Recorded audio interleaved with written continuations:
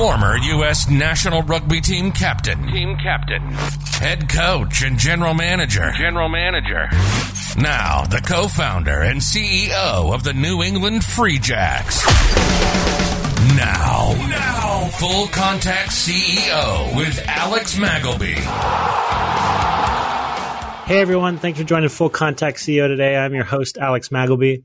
I'm also co-founder and CEO of the New England Free Jacks. Joining me today is Tony Vainuku, Emmy Award-winning filmmaker, director, entrepreneur, creative, and overall amazing person. And just, this is a very highly personal episode for me. Tony and I grew up together. We kept each other out of trouble. We got into trouble together, and we haven't seen each other in a long, long time. So it's going to be a great catch-up, and I can't wait. Tony, thanks for joining today. Hey, thanks for having me, man. It has been a long time, so I'm excited to jump on with you. It has been way too long. So we're going to start with a bit of wordplay, okay? Sure. Whittier. Elementary school. Color me bad. Oh, God. Dancing clothing. Yeah, for sure. I was going to say gerbos or braided belt, but I didn't know that would go over. RAM is fight, fight, fight. High school football, or I guess Little League football. That's it. Both, right? That was a great system. We got like same jerseys, same wishbone from 7 years old on. Soul Pro. Passion is purpose, baby. It's awesome. Sundance. The launch of In Football We Trust. Great. COVID. Home. Sweet home. COVID? COVID's home? Oh, man. That's all I've been doing since COVID is staying home. Oh, yeah. You're way ahead of me, as usual. Lakers. The GOAT. That's it. Do you ever wish you were a Jazz fan? No. Not even in the mid-90s? Well, no, I think I was. I definitely was a Jazz fan when Stockton Malone and when I didn't know better. I kind of went against MJ at the time. My little brother, John was a huge MJ fan, and so I definitely was into the Jazz when they were doing their thing. Yeah. The future.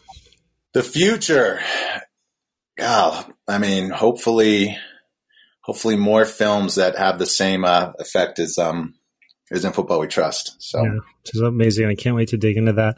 So just to give our audience a bit of background, obviously now you've made films, you've built businesses. Let's take a step back. Take us through your background. We met when elementary school, Little League football. I was in the lower part of Salt Lake City, more in the city. You were on the east side with what we thought were the rich kids. What we didn't think. We knew were the rich kids. Palangi. They had just closed down South High School, which was where I was supposed to go at the time, and they merged the inner city kids with the east side kids. So I ended up going to Hillside with you. Went to Highland High School, and it was the best.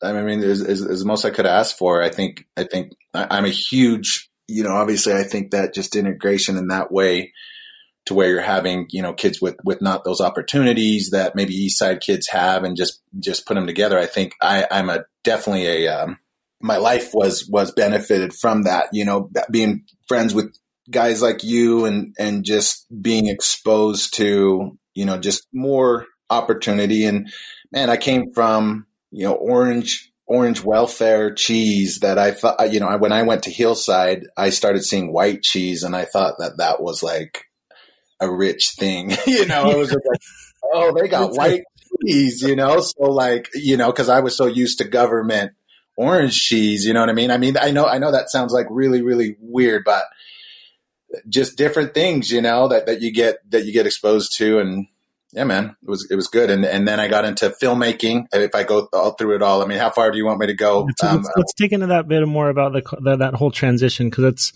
I think is a fascinating transition that also then played into some of the things you've created since just a bit of background for our audience. Salt Lake City went to a system where they outlined the district based on racial makeup.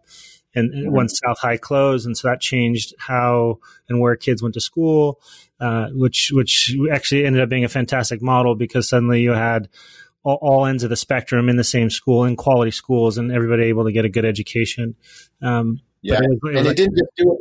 Sorry, it just didn't do it for us. It did it for West High as well. Like West High was going to school with all the kids from Federal Heights and that area. So like doing that, and East High got a lot as well. So I don't know. Yeah, you're right. I'm just thinking on that. Sorry to cut you off. Go ahead. No, you're exactly right. And I just remember you in one day we could be at someone's swimming pool way up high on the east bench, then into my basement, and then and your place, and it's just that transition between geography, but beyond the geography is what those experiences were all completely different, and the lives that people came from were completely different, and yet there was in some ways an opportunity for all us to come together and keep each other out of trouble as best we possibly could through sport.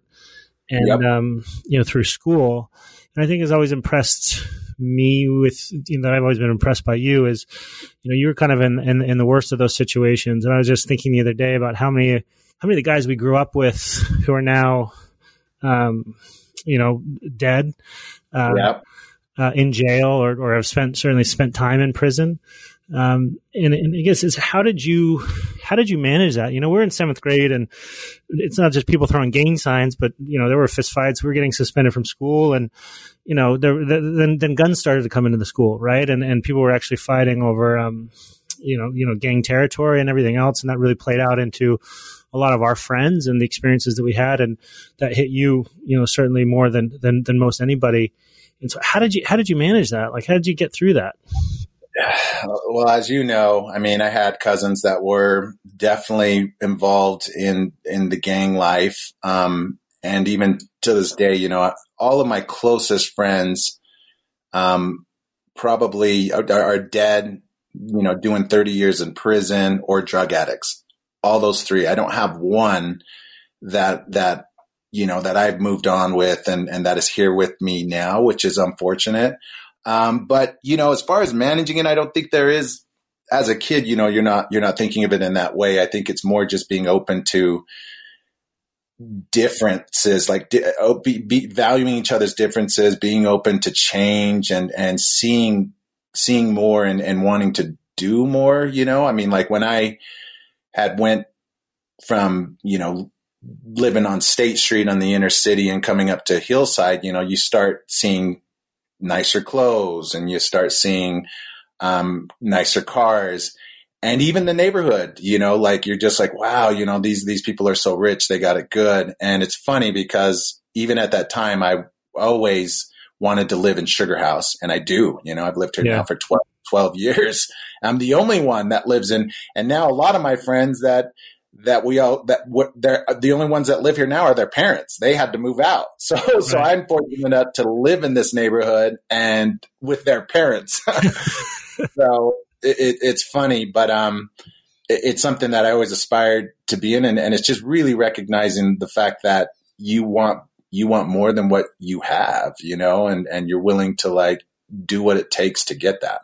Yeah, it's very well said, but that's very hard to do when things are stacked against one. And they certainly, the privilege that I had relative to you and your brothers were significant, right? And the things that you had to put up with. And you look at kind of our lives in high school, junior bantam football, freshman year, it was a great team. But then it kind of split apart after that. And Jamie Wallace was on our team, just thinking about it actually, which was cool. We were proactive with female players. Exactly. That's awesome. That just but George was on that team, and it was a quality group. And then, everybody kind of went their own ways. And then how did you transition from there, kind of trying to work multiple jobs and get through high school and no longer able to play football and the pressure of what's happening around you from family and friends to suddenly getting into filmmaking? Or like, what was that transition? How did that happen? I always had a creative bug in me. I was definitely more creative than athletic, I would say. Well, I definitely was athletic, but I enjoyed the arts a lot more. I was always in art class, like literal art. And then I was writing music at the time before anybody was writing music. And then I started getting into writing hip hop. And this was before anybody was writing hip hop here, at least in Salt Lake City. And so I just always enjoyed that. And so when I stopped football, which was right there around 9th, 10th grade, I definitely had a part of me that was a little bit lost during that time. It was like, hanging out with the wrong crowd and just getting through my parents' divorce, is what happened there. But then eventually, I went to college and, just pursued a different direction. I started my own business and shooting wedding videos and, all that good stuff. And then I created a business in web promotions and I bought a camera. I leveraged everything I had at the time as a college student. I bought a camera and I rented it out. I said on my website that I rented equipment as well. And I had one camera and a tripod that I was renting. That's awesome. And so a professor from NYU, she rents the camera and the tripod, which is not bad. And some sound. I had some sound. I had a wireless mic. But anyways, she rents it and wants to meet me after she rented it for her daughter that was doing documentary filmmaking. So she starts talking to me and I start talking about the idea of Polynesian football and how, people on the East Coast, because I had a friend on the East Coast that he had first mentioned the idea. He said, Tony, you should talk about the Polynesian football in Salt Lake City. He goes, because people think you guys are black people from Africa with those weird names. They don't have any idea. And so I was like, oh, okay, cool. And I had talked to her about it. Her name was Alice Elliott from New York. And she literally said these words to me. She said, that is the best idea for a documentary that I've ever heard of. And I was like, there's no way she's just gassing me up. Yeah. Right. And so she explains that it's a commercial sport. It's an untold story and you have access and you are from the culture. She said it couldn't be more perfect for you.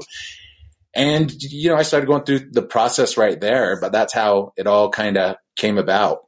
That's really awesome. So you started, but just going back to that, so you bought the camera, you worked hard, you're doing all these other things to kind of get through. You're managing against the chaos of what you're seeing in your social life to make that work and finding ways to make that work, renting out the camera. That's brilliant. And then you happen to rent it to this one person who gives you a bit of confidence in kind of an idea you have, which is, I think, very, very telling is how important somebody else providing confidence and helping those ideas get to the next step. So then how did you get from, okay, this is an idea. There's a lot of really good ideas in the world, right? But the hard part and the people who do it are the people who can execute, right? So how did you get from there, idea, to actually trying to make this happen and then making it happen? So the idea is really stems from something very personal for me. And Joe Katoa. I know Uncle Joe well. Uncle Joe. And Joe is younger than me, but he's my uncle.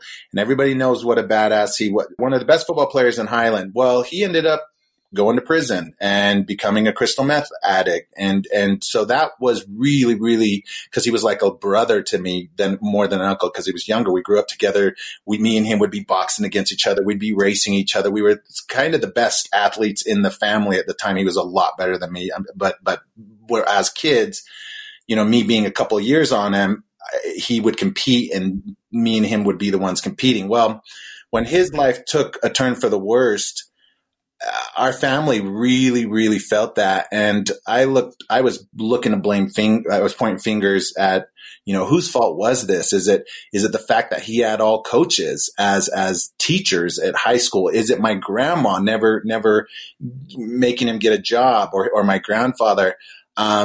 He never had a job all through high school. He never carried a job. Still to this day, he's back in prison now and he's never had a job. He comes out and doesn't even know what that is like. And everybody was really banking on him in a lot of ways to be almost like a meal ticket in the NFL. And so I wanted to tell that story. And so I created this trailer that was called Culture Clash, and it had Joe jumping out of a car from a police camera.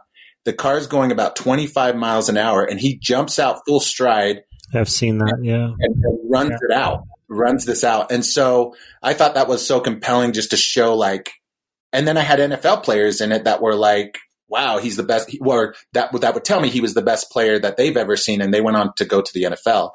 And so that was the first trailer. So it was really kind of creating a today, now that I'm in the industry, it really is just a sizzle, that you're doing to get a film made. And so I did that. And I met Jared Hess, Napoleon Dynamite, Nacho Libre director. Yeah. He's a huge, huge mentor and friend of mine for the last 15 years. I've known him for years now. But he helped me edit that sizzle. And then Alice Elliott, she took me to meet Geraldine Dreyfus, who is an over and over award-winning producer and has done multiple films that have been at Sundance. And I go on to meet her with my hat crooked, backpack on, not even understanding like who I'm meeting. And and I'm like, oh yeah, here's the story. And she's like, oh, okay, great. She's like, let me get back to you on this. She calls me immediately and says, hey, I have a producer for you to produce this film. Her name is Erica. She's coming back from LA, cause she was doing school out there, whatever. And if you pull her on as a producer, I'll come on as a producer as well. And, really, again, they saw, when you look at documentary filmmaking, the most important things about it is access, one, an authentic voice, a director that could tell the story. And so those two, it checked those boxes. The commercial sport, it checked that, they looking for a built-in audience, something that people can that you don't have to do a lot of marketing for. And then the fact that it was an untold story, like it's never been told. And although it was something that we were all living in Salt Lake City as a Polynesian culture, nobody knew it, and I even had friends, from Sugar House and that watched the film after, Joe Bish. And he says, Tony, you know what? Watching your film, and I've known you your whole life, he goes, makes me feel like I haven't known you. Like I've known you and I know you in a whole different way. And so, that just tells me that we did our job as a filmmaker. And now I see as producers why they saw this as being a really, really great film and it going on to do what it did, but as a first time filmmaker and director, I had nothing but an uphill battle because it was like, you're the first at this. You're the first at this. There's no way you could do this. You have to do. And I just kept plugging with the fact that I had a great story, access, and the passion to pursue it. Yeah, there's two really key parts there. And to our audience, if anybody hasn't seen it, you got to check it out in Football We Trust, Sundance. It's fantastic, but very much the content piece there. And you mentioned Uncle Joe. And just to give a bit of context, everybody, Highland, multiple NFL players have come from, our high school, our alma mater, most of them Polynesian Americans, not all, but most of them. So really high quality, athletes, obviously a really good rugby team as well at the time. And then the story is of, 4 Polynesian Americans in the Valley, in the Salt Lake Valley, who are, chasing the NFL dream effectively that, it seems, and Tony, fill this in, but that is either seemingly the pressure, the only option sometimes young Polynesian American males have to kind of get out and progress. Otherwise, it's kind of gang life or using a shovel all day or a hammer. I mean, is that the case? Is that? Yeah, no, definitely. And that's the exact story. So as we went in that, you have a lot of Polynesians that we naturally excel in football because we're bigger, right? We're big and fast for our size. In fact, Haloti Ngata was on my film, and he's, played for the Baltimore Ravens. And of course, he went to Highland High School as well and jumped on the film. But going back to the fact that, we did have a natural advantage in football. So it was easy for our parents to put us in football, have us excel at that. And then obviously what comes with that are scholarships and keeping your kid focused. And so I wanted to tell a rounded story as I, tell this story about Polynesian kids. And I was able to get an all-star running back, Harvey Lungi, who ended up, he's now playing, I know he's in the league right now. I know he went with the Patriots for a while on the Jets. I saw him at one of the Patriots practices 2 years ago, maybe, but he, I think he's with the Jets, maybe. Still with the Jets. Okay. Yeah. He might be. Yeah.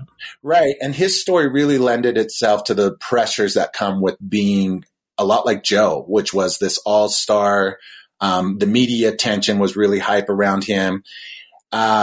But overall, a lot of their stories were pretty similar. The way I distinguished them is I found two brothers that dealt with gangs. And my upbringing, they were actually rival. They were a rival family to my family when I was growing up. Their dad was like super. I remember watching him play football when we were younger. I think. Yeah, with BYU, right? Yeah. And Hunter. Yeah, we saw him at Hunter, and he was fantastic. Like, they destroyed that Highland team in the late 80s, early 90s, was it? Yeah. Yeah, exactly. And so I knew that his family was talented. He had two sons. And I wanted to give them the angle of using football to stay out of gangs, not necessarily to get to the NFL, but just to stay out of gangs and keep them in a positive, on a positive path. And the last that we had pulled on, he was a Kaufusi, which is a big name in Salt Lake City. A lot of them went to Utah. Played football. Yeah. And we really gave him the missionary LDS role. It's funny because all of the kids in the film are Mormon, but they didn't come off as that. Everybody thought there was only one Mormon in the film because we got rid of redundancies, and we really created some distinguished arcs to each of their stories that could help us tell a full story versus let's just focus on gangs and Polynesians. Let's just focus on, we were able to do it with all of them and tell a well-rounded story. Where is so Harvey's still maybe potentially chasing the NFL dream. Yeah, he's in the Leva Bloomfield.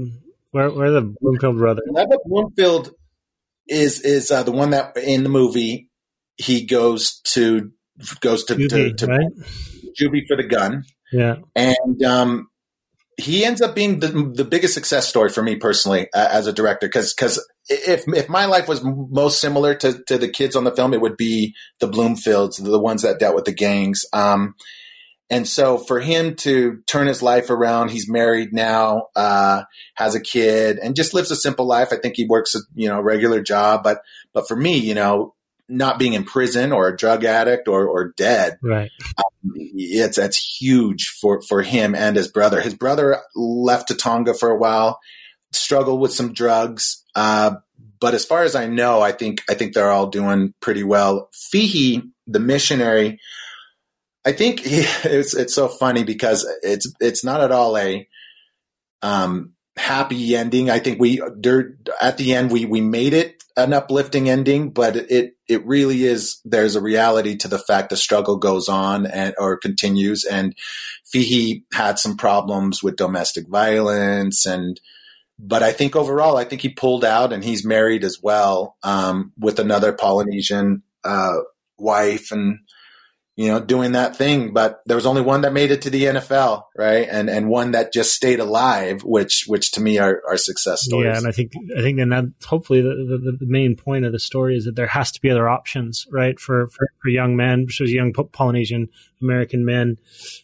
exactly. In this situation. And have you found that that's changed somewhat in the Valley, or is it still very much like, the oldest son is gonna take us from rags to riches through sport? Is that still a high pressure in a lot of the families? So again, I mean, I think the movie was really, really compared to Hoop Dreams, that Sundance, and the African American culture that was pursuing basketball in order to get out of the inner city struggles and situations. So I think naturally you still have a little bit of that. I think education is really, really put number one now with Polynesian families, but there's that carrot, let's say, that temptation of football, even with all of the concussion stuff coming out. I think that's also that slowed it down. But when you have a kid that goes out and is naturally dominating everybody in football, I mean, it's hard not to say, hey, use this to get everything you want, whether it's education, opportunities. I think they're using football now more, and they're not letting football use them. And when I say that, I am talking about Joe, where you got all your coaches that are the teachers, and they don't really give a shit. I'm not saying they don't give a shit about you as a person, but they're really just trying to get you eligible and stay on that field. But the cost of what they're doing to the kid and not really having him learn the studying and what it really takes to actually get those grades that are keeping him eligible, I think that's a problem, right? And so I think it's overall changing, not just for Polynesians, but for school systems. I'd imagine it's changing. Yeah, there's a lot of positives to the scholastic model for sport, I think, but it gets to a point where the sport overcomes the scholastic element of it, where it really is about an education, and the sport overcomes that, and then you get the real negatives of that, where people are turning blind eyes, and we see that in a lot of different aspects, which is really unfortunate. A good lesson for us is rugby now is becoming much more prevalent. We're starting to see that scholastic model for both men and women. Some of your nephews, maybe nieces, didn't one just go to Lindenwood maybe? Or yeah, McKenna, that's my niece, that's my sister's daughter. She just left for rugby. She loves rugby. I love rugby. Football, I put on a little bit of a back burner with the concussion deal.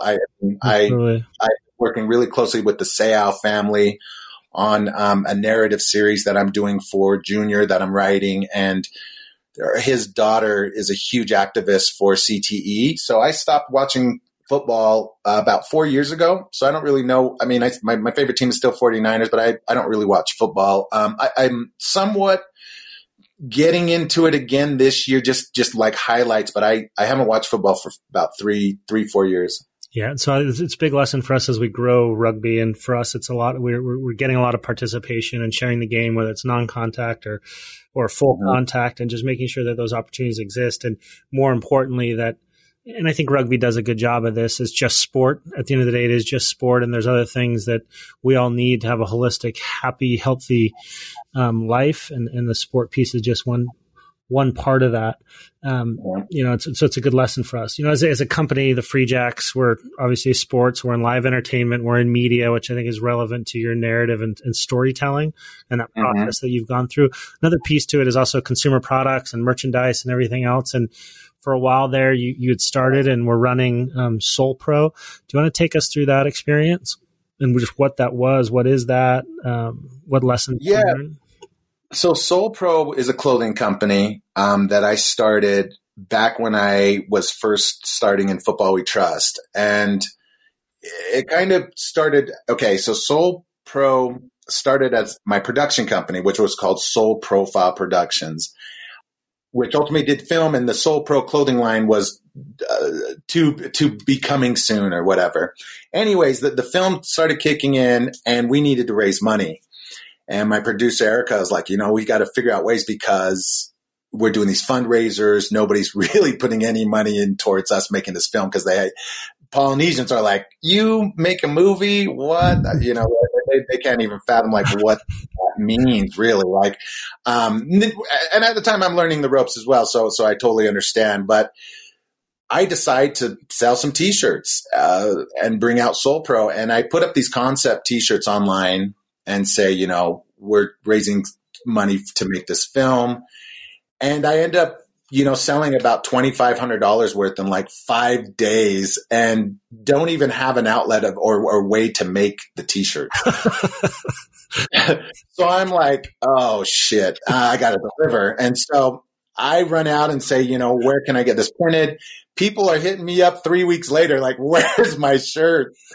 And anyways, I ended up getting it to them. And we go off from there. I mean, we take that $2,500 and reinvest it in the company. We build Soul Pro, later attach the line Passion is Purpose, which, after meeting with execs from Skull Candy and other people, they were like, Passion is Purpose is the next best thing to just do it from Nike. Like, Passion is Purpose is like so great. Like, make sure, we promote that or whatever. And so we started the clothing line and ran it for like 5 years. But when I started Soul Pro, there weren't Facebook ads. So like, that was just getting started. So I was right at the beginning, and I was really good at posting and motivational and really putting out passion as purpose and creating this culture. And another thing that we did that was really organic was we went to festivals like summer festivals for people where people would do arts and crafts and foods. Yeah. I went there with a clothing line, which we were one of the first to do that, at least here in Salt Lake City. Again, I think they were starting that already in California, where, that's one of the Mecca. That's not the Mecca. New York's the Mecca of clothing, but we start doing that. And, we're able to run a business, and we start learning the ropes, and it really teaches me everything that I need to know. I started like self-teaching myself in marketing. I ended up graduating from college in marketing and a minor in film, but I just start learning everything as far as small business goes. We end up getting an investor on and partnered up, and that's kind of how that works. And I did that in parallel. I did that with In Football We Trust as I was making it. So they really complemented each other as I was making both of them, or managing both of them. Right. That entrepreneurism is so you. Just that a quick anecdote. When we were in junior high, you would make beads. Because everybody was so into reggae at the time, and faux rastas and red, yellow, green. And I remember you were always making those.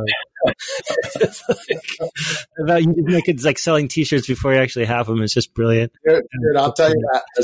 So that not how that happened is I see these beads. I go to Zim's, this bead place. Yeah. I get for like change, right? And I create a necklace for maybe 30 cents, something like that. And my mom helps me with fish string and whatever, you remember. And I go to my gym class, and I have this beaded necklace on. This kid goes, "Hey, I'll give you my lunch money for that necklace." And I was like, "Your lunch money?" I was like, how much you have?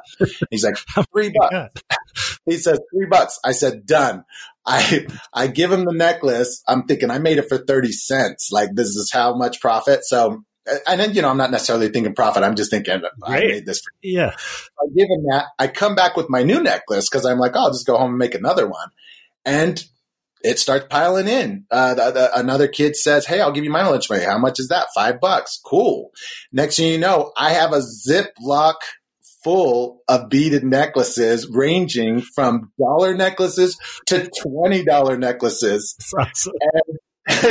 And then I'm in my computer entrepreneur class, quote, and he gives me Entrepreneur of the Year because he says, "What are you doing?" He holds up the beaded necklaces. I mean, I was bringing home right around $70 a week. I ended up buying a basketball hoop that was on my block. I don't know if you remember playing on that. I remember that, yeah.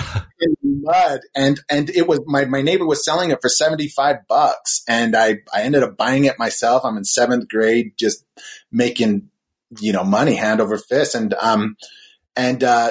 my dad, even at the point, remember, I'm poor. Yeah. My dad turns to me and he's like, "Hey, how much you make this week?" And I'm like, "I made like $65. And he's like, "Let me hold one of those 20s. All right, cool. Take it." And I'm lending my dad money, So I was so scared of your dad. Yeah. I mean, he could have took the whole amount, but I ended up lending my dad money in 7th grade and building that little entrepreneurism. You know what? I tell these stories to my fiance, and she doesn't believe them. She thinks they're like just exaggerated. And I'm like, I was there. Man. I was there. Yep, exactly. I was able to wear some of Tony's necklaces to concerts and all sorts of other things, for sure. Yeah. Okay, so what's next? You've won an Emmy. You've been to Sundance. Yeah. What you talk about passion in terms of how you made Soul Pro, and that was even a tagline. Is filmmaking the passion, or is it how are you going to chase this down? Continue to chase it down? Or are you? Well, so as far as business goes, Soul Pro became just something that was really, really competitive. I mean, now, and as everyone knows, you're not just competing with clothing lines, you're competing for people's attention. So whether you want whether you just don't have enough marketing dollars. You got water bottles that are going after your same target market. You got apps. And so we just couldn't compete in that way. And it was really just making sense of that all and stepping away. As far as film goes, I've been doing it for so long now. I'm finally in a position where, I'm signed with an agency in LA. So my agent gets me a ton of work, and I'm able at this point pass on projects and take projects. I'm producing on projects as well as directing on other projects. As far as radio goes, it's kind of funny. I just got out of a meeting with the Cool Runnings, the Real Cool Runnings bobsled team, and and we're developing a film that I made necklaces. Right, exactly. And I told him that. I said, I love Bob Marley, and in seventh grade, and I love Cool Runnings. Yeah, and so I'm possibly directing that film. That's one, but I'm producing, another film about the X Games golden years. I'm producing another film that's on Flow State. I mean, I work with a company called Wizard Media that is here actually locally in Salt Lake City that has a really great body of work in the unscripted area. Okay. And so I'm producing with them as well as my own individual projects that I'm doing with my agency out of LA. My passion projects that I've been working on for years as far as writing is the Junior Seau story biopic, which I've got the rights with their family and been working on that pretty closely. But I got a lot of projects going on these days. And what I've learned as far as filmmaking goes is you're always developing. And in the meantime, you'll do commercials. And so I'll do commercials and little things like that while you're pursuing these. You'll have long form and short form unscripted movies. What I'd love to do is I still want to tap into the narrative side of things, which is scripted. And that would be my Junior Seau 3-part series that I'm currently writing and hopefully will have an opportunity to direct. I love that. So it brings up a really good opportunity for us as the Free Jacks to kind of learn. Okay, you mentioned there is a lot of noise out there. And right now we're, as a sports entertainment company, we're in sports entertainment, right? So we're not just competing with the Patriots, if you will, but we're also competing with who I love, but you're competing with Netflix, right? So through all of that, how do we get through the noise as a new up and starting, 2 years in Major League Rugby? It's new, it's global, it's fast, it's exciting, but how do we share that? I mean, in my opinion, and what I've come to learn in all this is really finding out who you're looking for, like if it's rugby, and just having that target and building around that and really just funneling everybody to that voice. I think I've seen a lot of people do really well. I have a friend that does the CrossFit side, and they have great content, but it's all geared towards CrossFit, and they have been able to accomplish really, really great things because of that. I think what a lot of people make the mistake of doing is, and I think we even did at Soul Pro, is because it appealed to everybody, we tried to appease everybody. And that seemed like a good thing. But when you look at dollars and you look at time and you look at attention, that was the wrong way to go. You definitely want to pick and everybody you want to pick what you want to identify as. I mean, just on my experience.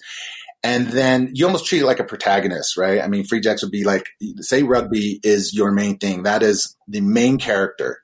And in most movies, you have a main character that takes you through their experience and all the way to the end of the movie. It doesn't mean you don't have other characters. There's a ton of characters that play really big roles in that, but they're all surrounding this one protagonist. And so I would look at it like that, exactly. Like if rugby is the protagonist, and that's the identity of this, then that's your narrative, and that's everything else is just how do you funnel it from, I don't know, movies, Netflix into rugby. Boom. You figure out a way to basically attach them and funnel them in to your main narrative. Yeah, I absolutely love that. And looking at it as an actual story, and okay, as the protagonist, hopefully the hero, what is that going to look like, and what is that story? And that's brilliant.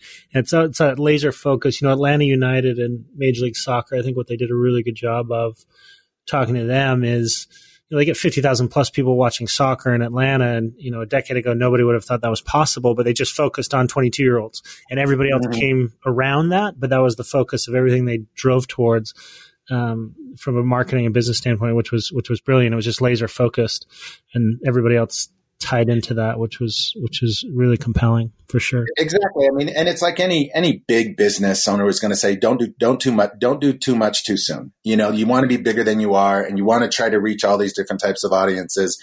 Everything will come, but it's almost like, and they say this in the music industry, they say, you got to blow up your hometown before you can blow up anything else. And as far as like getting people to support you, and so. Yeah, it's really, really getting that focus in, really identifying with that target, and then everybody else will naturally come, Yeah. If you do the job right. I love that. So quick rapid fire. Any good movies lately that you've seen? You know what? I was thinking on that, and not movies, but I had just watched The Morning Show. And the series on. At first, I thought you meant the actual morning show. Like, I was like, is that good? Huh? Okay. Yeah, no. The Morning Show series. I was really, really like that. It was one of. I don't binge. I mean, I'm not going to say I don't binge things, but I don't have time to binge things at this point. Right. But that one. I just stayed up, and I went through it. And so I thought it was so well written and it was compelling. Of course, it was based on Matt Lauer and that whole scandal and all that good stuff. So that was really good.